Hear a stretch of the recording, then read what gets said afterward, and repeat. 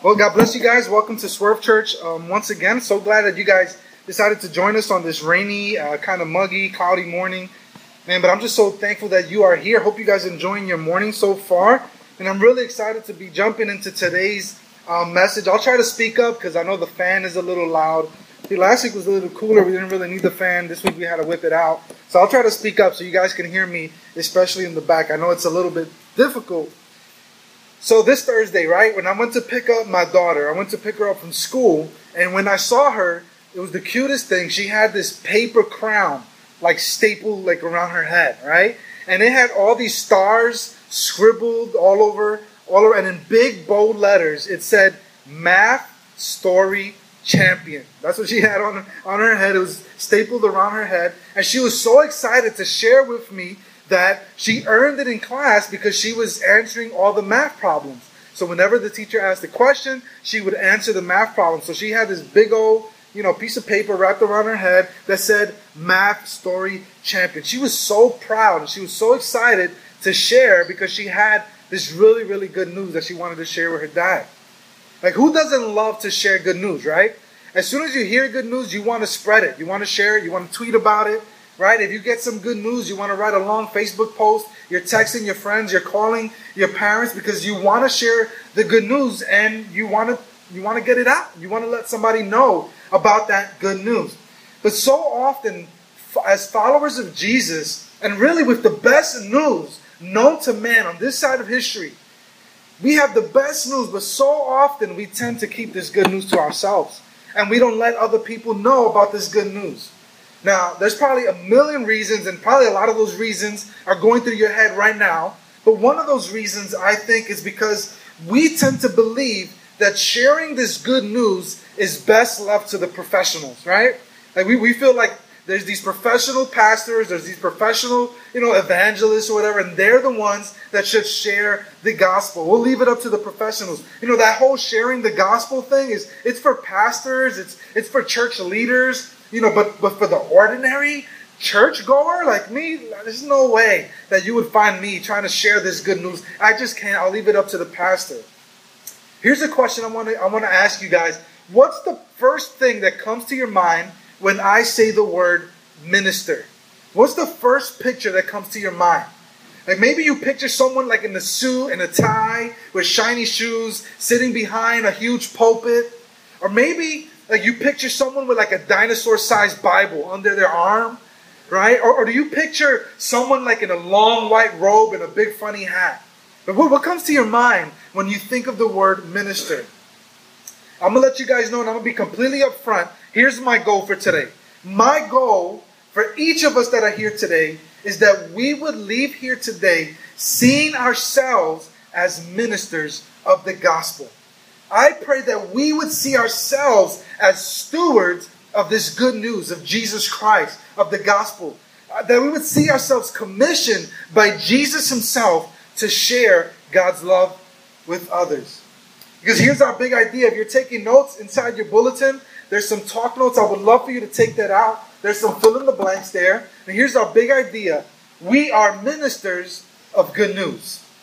We are ministers of good news. And so we've been in the series in the book of Ephesians, and we're going to pick it up right where Stephen left off last week, and we're going to jump in right in verse 7. I would love for you guys to see what Paul says in verses 7 and 8. Look what he says. I was made a servant of this gospel by the gift of God's grace that was given to me by the working of his power. This grace was given to me, the least of all the saints, to proclaim to the Gentiles the incalculable riches of Christ. Now, right off the bat, it stuck out to me. I don't know if you guys caught it in verse 7. Take your pens. Would you guys just underline or circle the word servant right there in verse 7? That word, the word servant, comes from a Greek word translated diakonos. And here's what it means. It literally means this. Someone who executes the demands of another. A servant or a minister. In fact, we're reading out of the CSB today and it's translated servant. Some of your translations, if you have your Bible with you, might say minister. Those two words are interchangeable there. And what Paul is saying is that he is a servant. He's a diakonos. He is someone who executes the demands of another. You see, Paul is calling himself a minister or a servant of the gospel of Jesus by the gift of God's grace. And this is amazing because you guys have to remember Paul's story, right? Stephen mentioned it last week. He reminded us of his story. We all have a story before Christ, and Paul is not like any of us. He was a religious and a zealous leader who sought not only to persecute Christians, but he would really stop at nothing to exterminate or to execute Christians. He hated the followers of Jesus, and he would stop at nothing to put an end to the spread of the gospel of Jesus Christ. Now that is until he encountered Jesus. He had this radical encounter with Jesus where he hears the voice of Jesus and ultimately he surrenders it all. He surrenders his life. We just finished singing, Lord, I surrender all to you, right? We surrender our life. Paul said, I surrendered his life to the lordship of Jesus. And he goes from being a persecutor of Christians to, get this, to a disciple-making church planter. Talk about a radical transformation. Paul goes from killing Christians to making Christians, right? And this is why he says in verse 7, if you guys caught it, let me try to go back. In verse 7, he says that it was a gift of God's grace that was given to him by the working of his power. Not by Paul's power, but by the power of God. By the power of God. So what is a minister?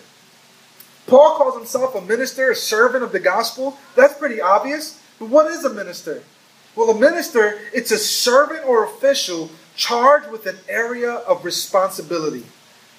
Paul saw himself with this charge to share the gospel with whoever he could. And it's my hope today that you guys would all begin to see yourself, that we would all begin to see ourselves also as ministers. Think about this for a second. Does it hurt you that you have friends, that you have family members and co-workers and even neighbors that live close to you who are far from God? Does that hurt you? Does that break your heart? I mean, you're here today and you've experienced this great joy and you've experienced this great hope in Jesus. But guys, there's many around you, innumerable people around you that have not experienced the hope and the faith that you have found in Jesus Christ because they don't have Jesus. There's people all around you that are hurting.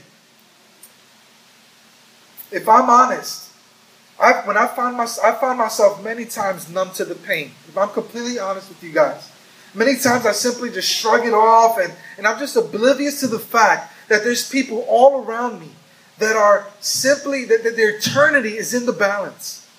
I just shrug it off. And this is why so often we pray the prayer here. We pray it all the time. God, break our hearts for what breaks yours.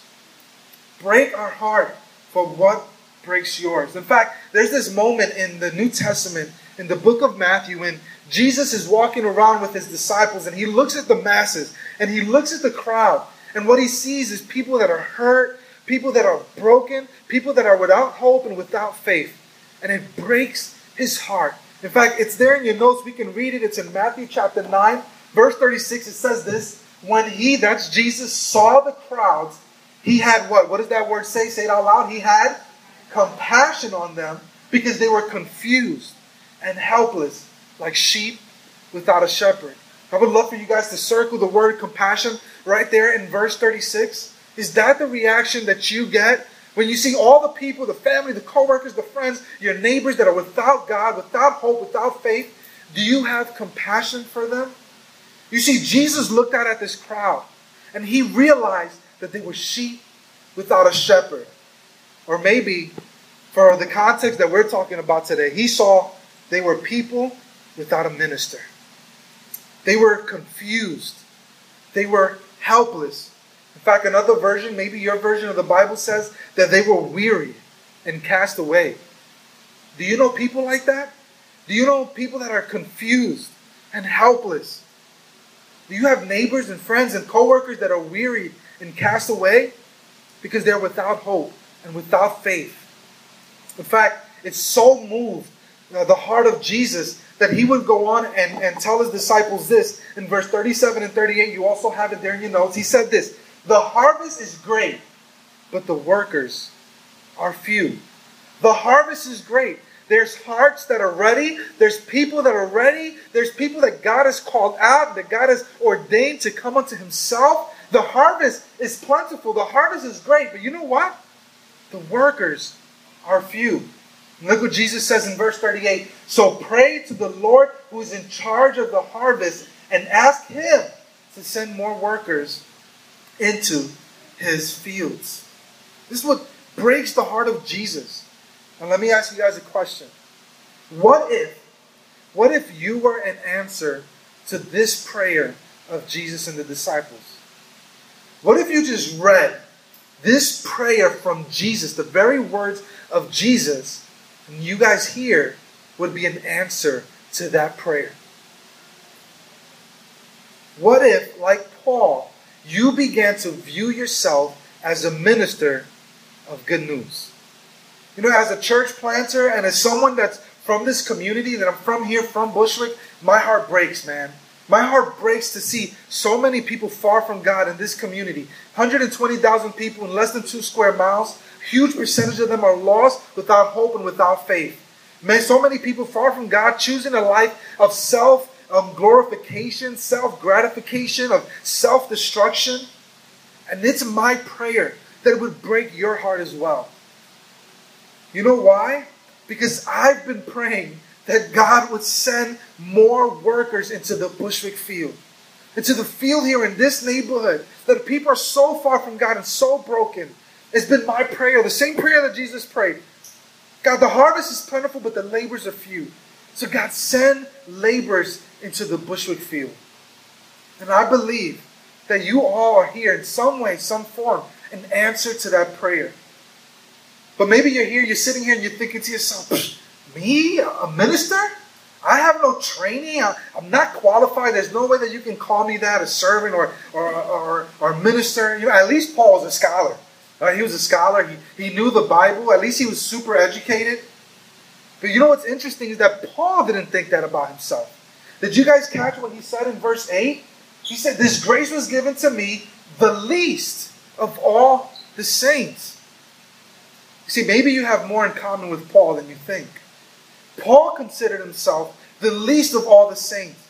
But while having those thoughts about himself, he still acknowledged that he was called by God's gift of grace to be a minister and servant of the gospel. And that's all that we have to hope for, honestly. That's all we have to hope for. God's gift of grace. Because we must utterly depend on God's gift of grace to fulfill our God-given purpose. Because, I hate to break it to you, but you can't fulfill it out of your own power, out of your own ability. It's only by God's gift of grace. Let me encourage you guys a little bit more. If you're here and you're like, no way, I'm not a minister, there's no way that God can call me to do any of this, let me encourage you a little bit more. When it came to spreading the most important message of all time, the gospel of Jesus Christ, this is the most important message in the universe. Who do you think Jesus chose to be the mouthpieces? You would think that he might have chose some lawyers. Maybe he would have chose some doctors or some officials. You might think he would have chosen some highly trained, some highly educated people. But instead, you know who he chose? He chose ordinary, uneducated men.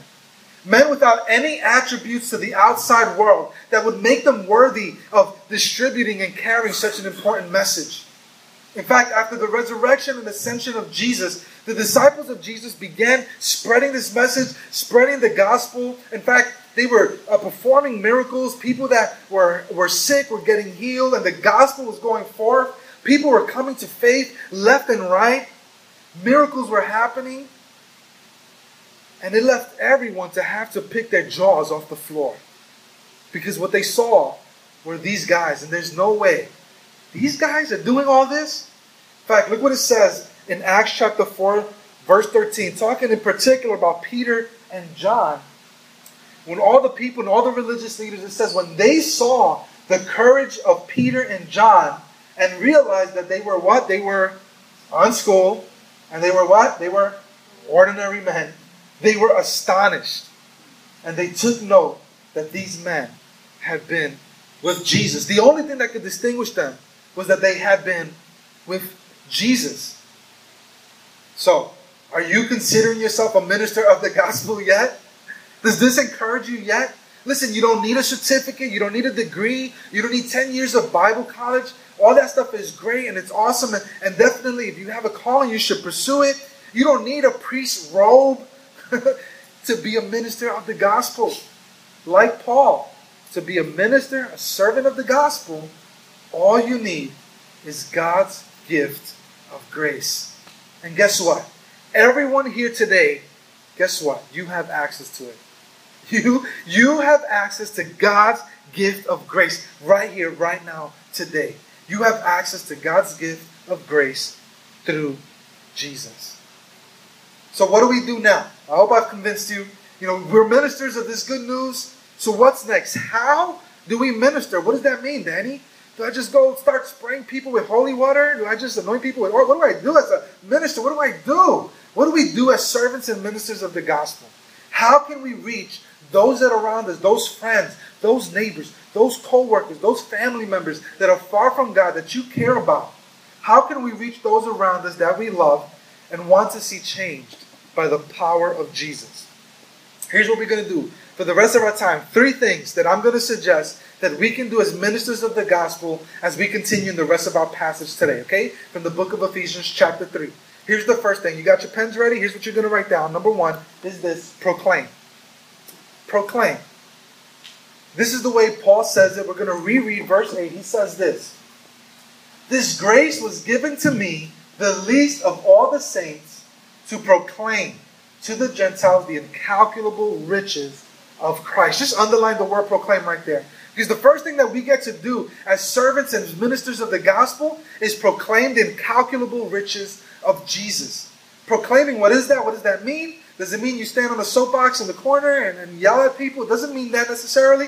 Proclaiming is simply sharing the great gift of God's love that we have experienced through Jesus with someone else. That's what it means.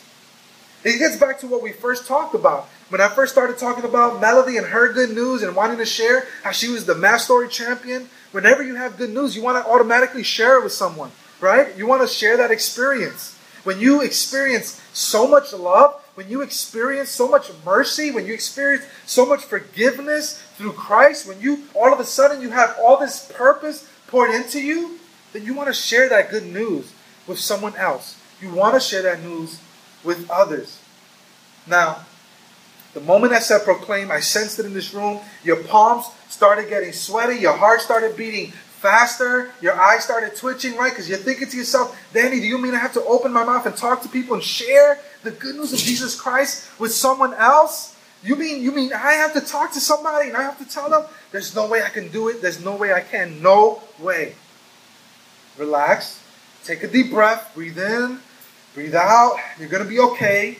Because I'm going to give you some practical ways that you can proclaim the good news. Or at the very least, that it can position you in the best place where you can, share this good news. Because after all, we have the best news of all of history. We have the greatest news of all of history. And the life of Jesus has the greatest ramifications. So as ministers of the gospel, we want to share. So here's what you can do, okay? Here's the first thing in your notes. Be kind. Be kind. Just be kind to people around you. Because there's nothing worse than a miserable Christian, right? We all know them. They walk around with a frown on their face, right? They're always sad, mad, or upset, right? There's nothing worse than a miserable Christian. But if you're kind to people, you may just earn your right to be heard by them. If you treat people nicely, you treat them kindly, then people might just want to know what you got to say. So be kind to people. In fact, one of the outreaches that we do here, we call it servant evangelism. Some people call it kindness outreach. We're going to be doing it in a couple weeks, and I would love to invite you guys to join us. We'll stand on the corner, and we'll hand out M&Ms and invite cards. All right, the invite cards is pretty obvious why we do that. We'd love for them to come to church and join us, but we pass out the M&Ms. Why? Because we want to sweeten their lives a little bit. And we want to put a smile on somebody's face. Everybody in New York City is walking around so hurried and busy and stressed out. If I could stop you for a second and put a smile on your face, then I think I've just served you. And so that's one of the things we do is kindness outreach projects like that to invite people to church. Here's the next thing you can do. Build relationships. Build relationships.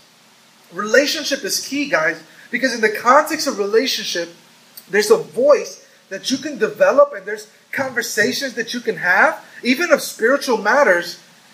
Even spiritual matters are more natural and they're more acceptable if you know the person, if you have a relationship. Think about that friend. Think about that cousin that you have that you can share pretty much any secret with, right? Because you have all the confidence in them.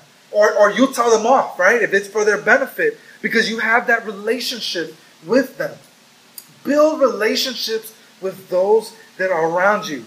Guys, this is why life groups is so important. Not just because of the food. The food is great. But it's because we are building relationships. And in the context of relationships, we can share our faith with others. So do you know your neighbors? Do you know them? Do you know them by name? Do you welcome people into your home for dinner? Do you invite them over for coffee to build that relationship?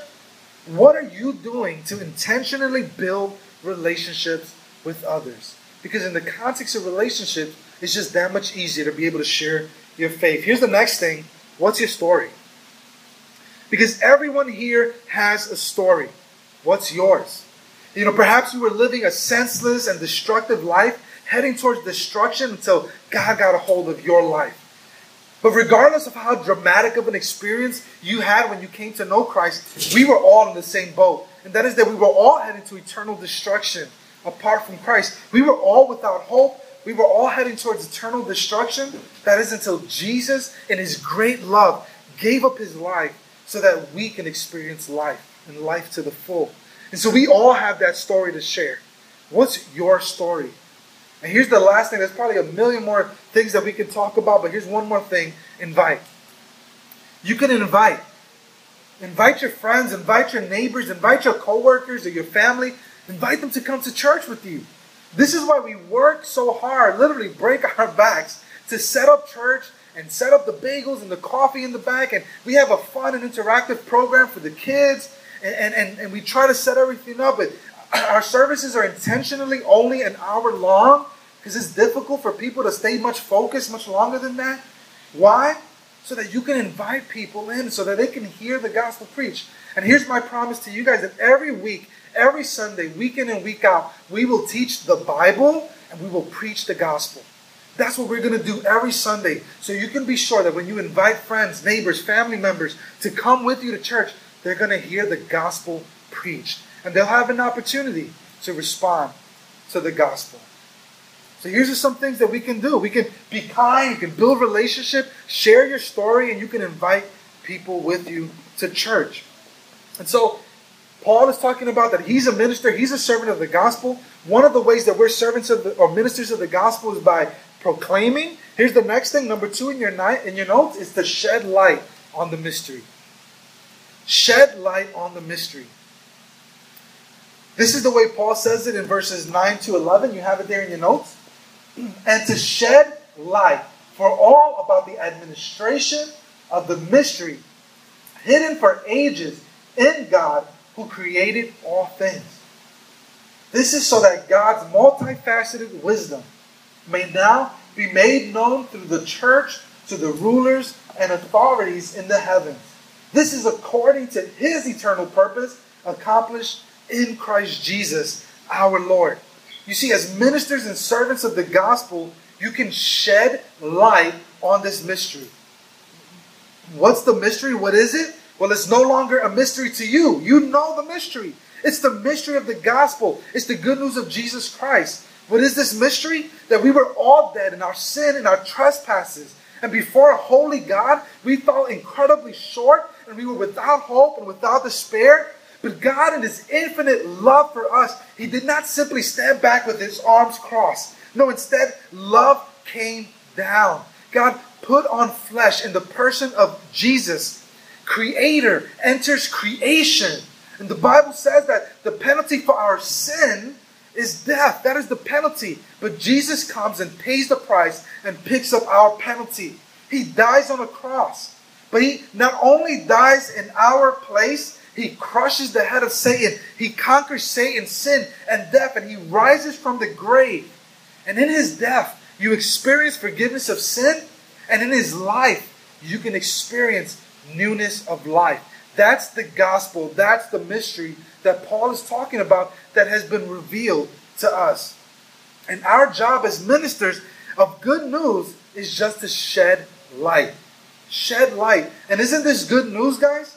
You see, it's not your job to save anyone. You can't save anyone. It's not your job to save anyone. That's God's job. The moment we think that somebody else's eternity is in our hands, we assume the position of God. It's God's job. All we get to do is shed light. We shed light. People without Jesus are living in darkness, and our job is just to shed a little bit of light. And if you're here today and you're without Jesus and you haven't made a decision to make Jesus your Lord and your Savior, then you are in darkness, and it's my job, what I'm trying to do, is shed light and ultimately point you to the ultimate light, Jesus Christ. By the way, if you're only shedding light, then you don't have to put the pressure on yourself. Or you don't have to seal the deal, right? You're only shedding light. Each time you talk to that friend, every time you have that spiritual conversation with that family member or that coworker, you're just shedding a little more light. You're just shedding a little more light. And as ministers of the gospel, God is using you to shed light on the mystery of the gospel. All right, so we can proclaim as servants and ministers. I hope you guys are seeing yourselves as ministers of the gospel. You get to proclaim, you get to shed light. And here's number 3, we're almost done. Be bold and confident.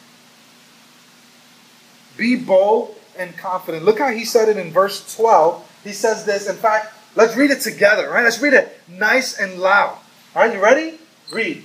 In him we have boldness and confident access through faith in him. All right, this time let's read it with boldness and confidence. All right, ready? Go. In him we have boldness and confident access through faith in him. Look at you guys. Awesome. All right, we are bold and confident. As ministers of the gospel, we can be bold and confident. Not in our own abilities, okay? Not in your skills. Instead, we have boldness and confidence because we have access to the Father through Jesus. So be bold and be confident as you proclaim and as you shed light and as you share the hope that we have in Jesus, as you share your story and as you proclaim, be bold and be confident. Have confidence knowing that Jesus loves those in your relational circle more than you ever could. Be bold and be confident to know that Jesus loves the people of this community in Bushwick more than you and I ever could. In fact, it's God's heart to seek and save the lost, is what God's word tells us, right? It's his heart, not that any would perish, but that many would come to repentance. That's God's heart. So realize, be bold and confident in the fact that Jesus loves people more than you ever could. But what if you feel like you simply can't?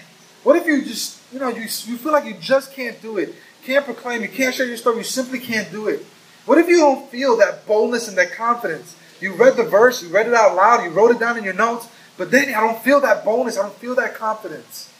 Then do what Peter and the disciples did. You see, Peter and John, they were openly proclaiming the gospel. This is after the resurrection and ascension of Jesus. They're proclaiming the gospel, and the religious leaders wanted to hang them for it. They wanted their heads. Of course, they hated that they were doing this. They jailed them, they tortured them, they flogged them, they threatened their lives, they put their lives on the line. So how did Peter and John respond? It's there in your notes in Acts chapter 4, verse 29. It says this, "And now, Lord, consider their threats and grant that your servants may speak your word with all what? With all boldness." What did they do? They prayed. They prayed. They prayed, God, give us boldness.